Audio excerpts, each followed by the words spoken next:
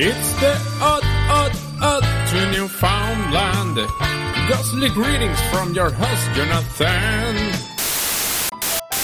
31 days of Halloween.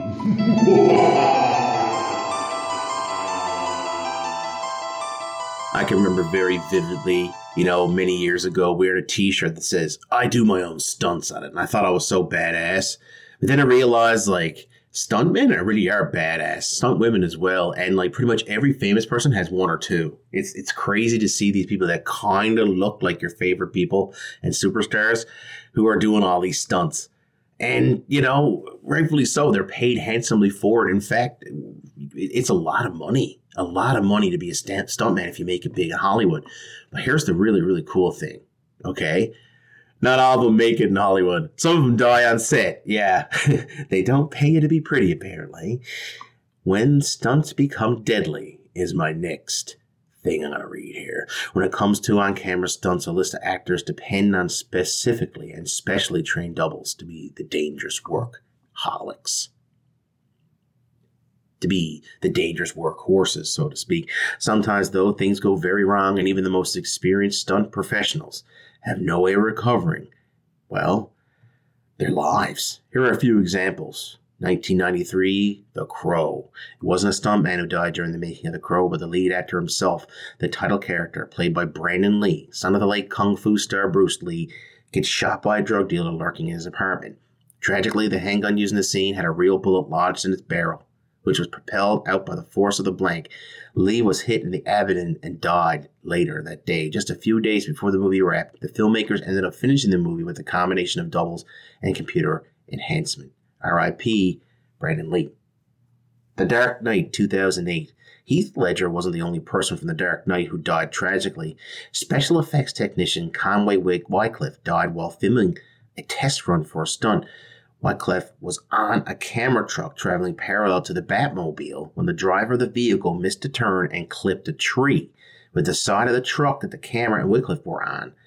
Unfortunately, Wycliffe was fatally injured by the impact on The Dark Knight. R.I.P. Mr. Wycliffe. Man, Heath Ledger's death was a big part of that movie. I didn't know there was another person who died on that set, man. That's crazy. The $1 Million Mystery, 1987. A stunt veteran known for flawless performances lost his life while filming the movie.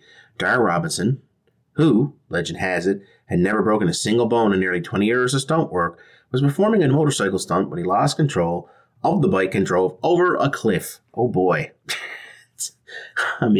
Just keep thinking of that Lance Morissette song, Isn't it ironic? Went 20 years as stunt double and then dies on set in one accident, his first accident. A little bit too ironic. The movie Steel, 1979. A fall designed to kill a character in Steel ended up killing the stuntman performing it. In the scene, stuntman A.J. Bacanas falls from a construction site. In the original take, Bacanas jumped from the 9th floor and landed without trouble. But because he wanted to reclaim the record for the world's highest stunt fall, he asked to reshoot the fall, jumping from the 22nd floor. During the second attempt, the airbag Bacanas landed on broke upon impact, and he died from his injuries the next day. Ooh.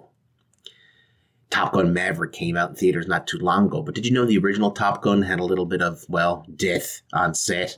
If you think the high-flying maneuvers in Top Gun look dangerous, that's because they actually were. In fact, stunt pilot Art Scholl died while flying one of the movie's jets over the Pacific Ocean. Scholl was engaging in a spin maneuver when he lost control of the aircraft and crashed into the water, killing him instantly.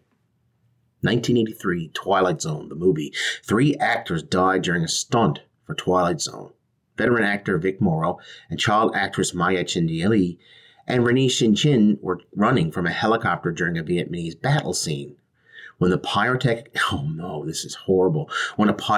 explosion damaged the chopper's tail, it spun out of control, crashed sideways, and decapitated Morrow and Mike Hinden Lee, then landed on top of poor Renee Shin.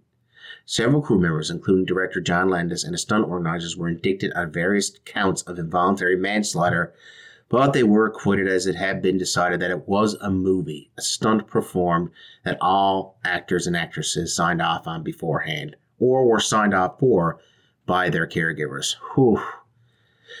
Man, that's a bad one, decapitate people. How do you keep working in the business after that happens? But there's one that I remember very vividly because I remember seeing it in the news back in 2002. This Vin Diesel blockbuster was jam-packed with stunts, but one particular stands out for catastrophic reasons. That's the movie Triple X. Stuntman Harry O'Connor was parasailing over a bridge in Prague when he hit a pillar and died. O'Connor had already completed the stunt once without incident and was doing a second take when the accident unfortunately occurred, ending his life. Guys, I hope you're not doing your own stunts while you're listening to me. I really do. And I hope you guys come back for more 31 Days of Halloween. Take care.